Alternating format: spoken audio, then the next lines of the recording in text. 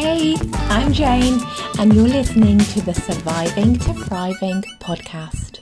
This is the place to be if you are wanting to create a life that you absolutely adore. I'm a certified transformational mindset coach, and I specialize in all things mindset, including the law of attraction, meditations, EFT, and energy work, to name but a few. Each week I will be helping you to go after your dreams by breaking down and silencing the critical negative voice in your head, and by helping you unlock your true potential through self-love, self-worth, and self-acceptance. If you can change your mindset, you can honestly change your entire life. I am completely obsessed with this stuff. So let's dive in. Hello. Right. I'm going to talk today about something that I love, but it's also something that falls by the wayside with me quite often. And I want to talk about a few steps that I have been doing just recently to get myself back on track. And it's making such a difference. Now the topic of today is morning routines. Who has one? Do you have one? Have you heard of them? What do you do? That's the first thing I guess I want to ask. Prior to having my children, I was a massively morning person. I can't stay up late. I am driven by sleep in quite a big way. I need to get enough sleep. If I do not get enough sleep, I get cranky. I get a bit I'm not particularly nice to be around. I get really tired. I actually get really quite sick. I'm not one of those people that can run on 4 or 5 hours of sleep a night and be okay. I need my full 8, and actually, if truth be told, I need more than 8 to actually feel okay and to actually feel recharged and good about life and what I'm doing. But so back in the day, prior to having my children, I used to get up really early. I used to get up when I lived in the UK, especially when I was 20s, early 30s, when I was still in my prime. I say, not that I'm not in my prime now, but you know what I mean. Back in the day, back when you're in the part of your life that you think you're invincible. I used to get up about 6 o'clock in the morning. I'd get up, I'd go to the gym for an hour, I'd spend a bit of time putting around by myself, I'd do my own thing. It was my time. It was my time to do those things that made me feel good, that started my day off well, and it used to recharge me. As an introvert, I need alone time. I'm not very good if I don't get alone time. And I can feel it with my children, and it's something I'm actually trying to get better at. But when I'm in that space where I'm a bit heightened because I've not been able to recharge and I've not been able to just spend some time with myself in my own mind, and then my girls will talk at me, or Hannah, the little one, will want to touch me, or want to sit with me, want to hug me, and I can feel myself getting all I just need to be alone now. But they don't get that.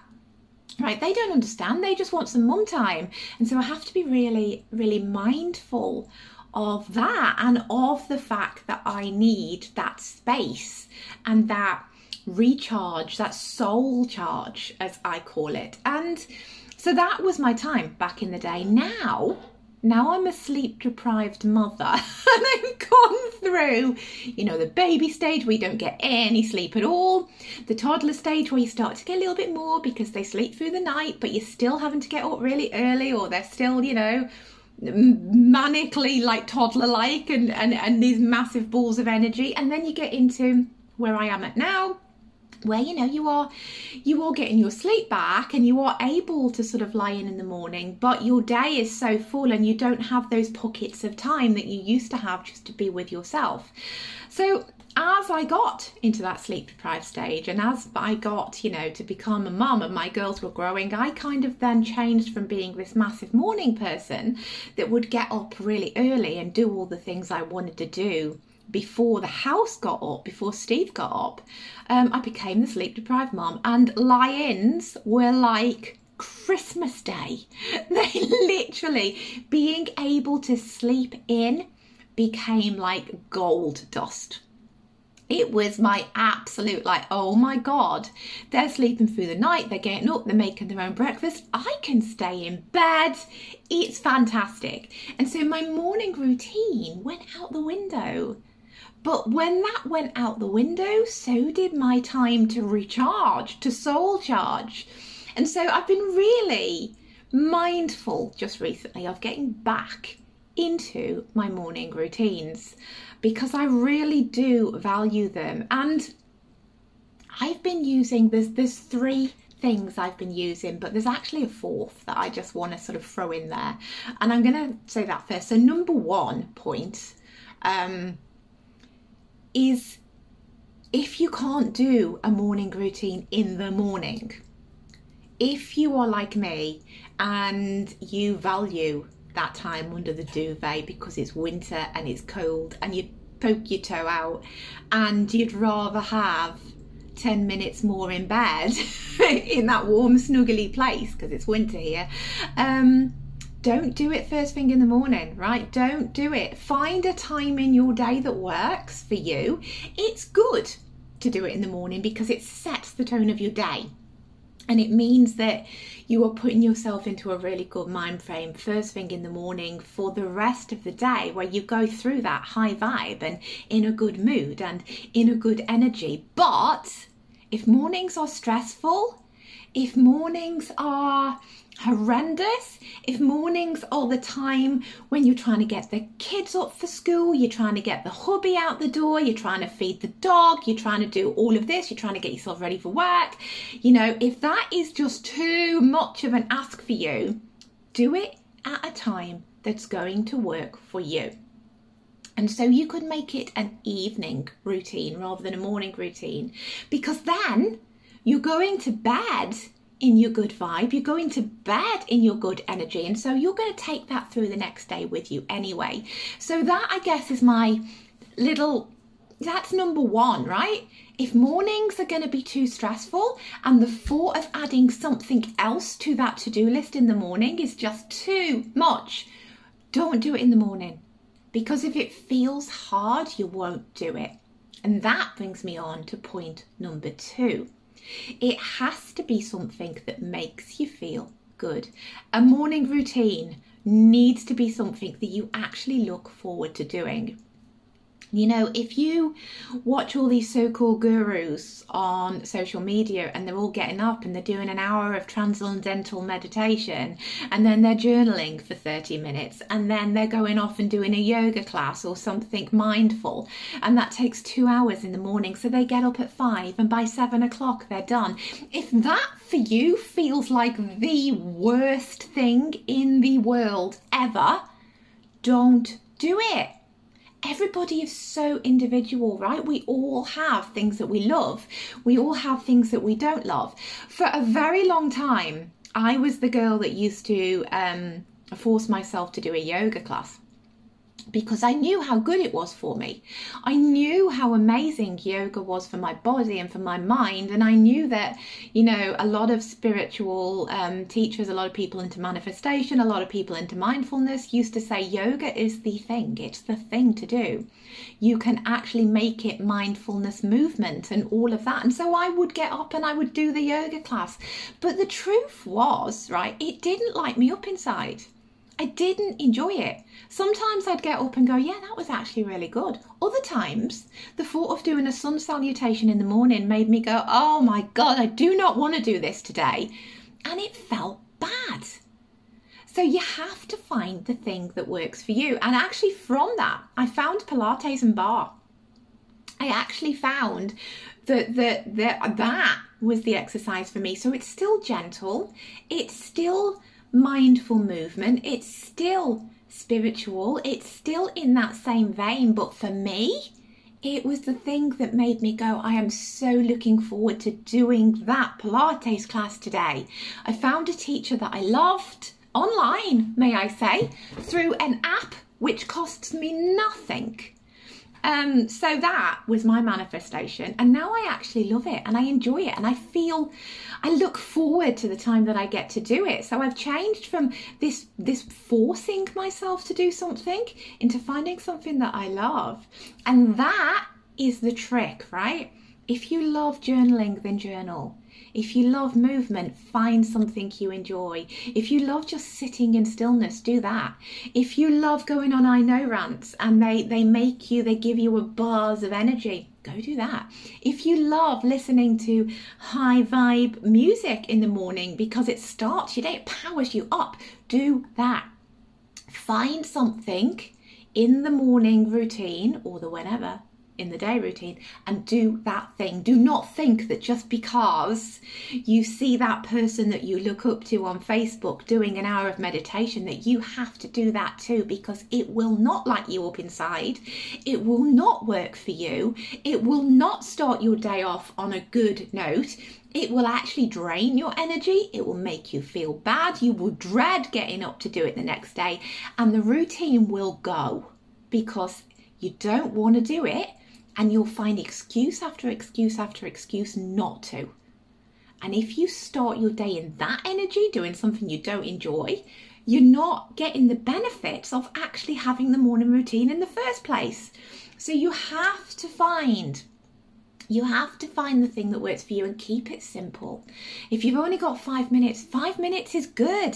5 minutes is better than nothing. If you've got an hour, brilliant. Fill your hour. But if you don't, find something that you love, that makes your heart sing, that starts you off on the right foot, that makes you want to get out of bed, and that makes your day feel absolutely amazing because you've done this thing that makes you feel accomplished and happy and joyful and abundant and all of those things that a morning routine is supposed to do. You know, if it's meditation, like, you know, going back to the not wanting to get your toe out the duvet because it's freezing cold, if that's your thing, stay in bed. Put your headphones in, do a guided meditation while you're still in that half awake, half asleep energy, because actually that is when your subconscious mind is so receptive and it will take things in. It's like a sponge in that place.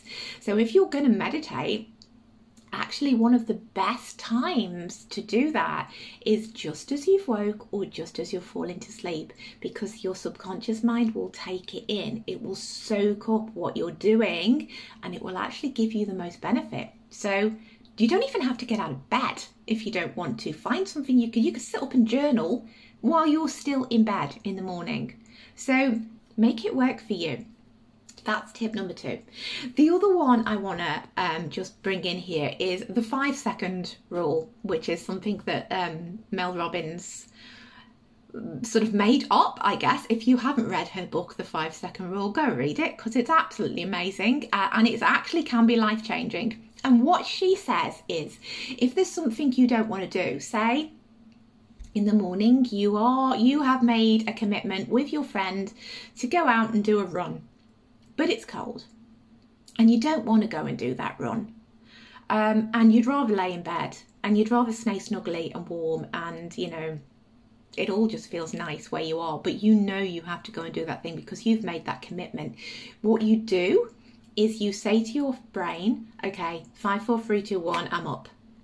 And you don't give your mind the time to talk you out of it. You use the 5-second rule, 5, 4, 3, 2, 1, do it. And your feet hit the ground on point number 1. That tricks your brain into just doing it. And you can use that for everything. It doesn't have to be get up in the morning. It doesn't have to be start your routine.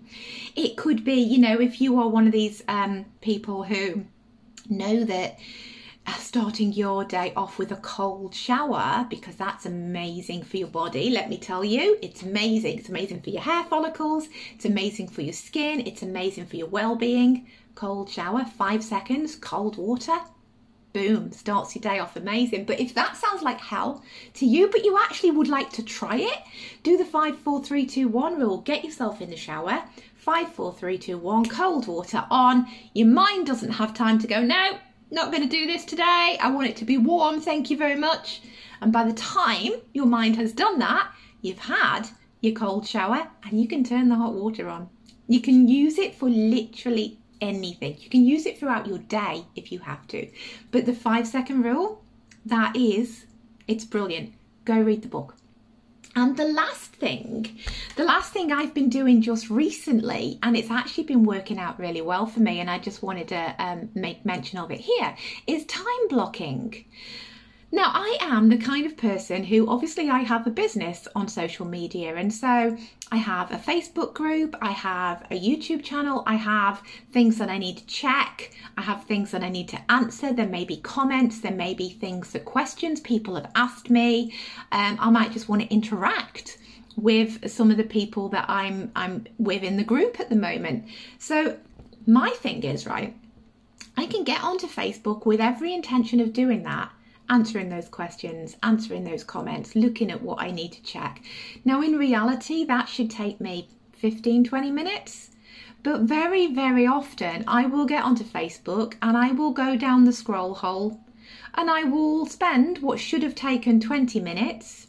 Before I know it, 2 hours later, I'm still scrolling through Facebook. I've clicked on different things. I've gone off on tangents and I've wasted an hour and a half of my day when I should have been doing something else.